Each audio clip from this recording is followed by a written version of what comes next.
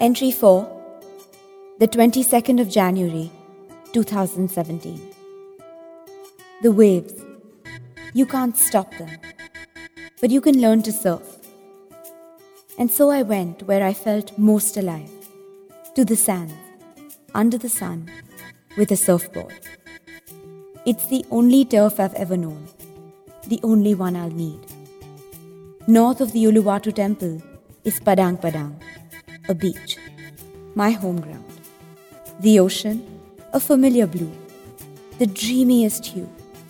When the sun glitters, it's made up of turquoise and sea foam and emerald and teal and olive. And when it retreats for the day, you see flint and silver and cobalt and navy and spruce and stone.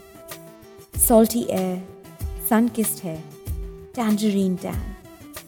There's an endless summer in here, and every next wave, it's mine. When we've paddled our arms off, battled the wind, glided over and owned every wave possible, Arthur, my best buddy and biggest rival on the board, doesn't say goodbye. It's such a ruthless work. It breaks the hardest hearts, and for more than the infinity of a moment, it tears you apart. Instead, he tells me, something will grow from all you are going through, Keith, and it will be you. When I see you next, you'll be the places you've visited, the things you've seen and done and felt and smelt and heard and tasted and swallowed and experienced and trashed and kept. I can't wait to know that girl. If you're ever in doubt, paddle out. You know everything changes when your board touches the water and you win over a wave. Admire as much as you can. Admire the beauty around you and the people within whom it lies. Most people don't admire enough these, and they end up not so happy. This journey is an homage to your father.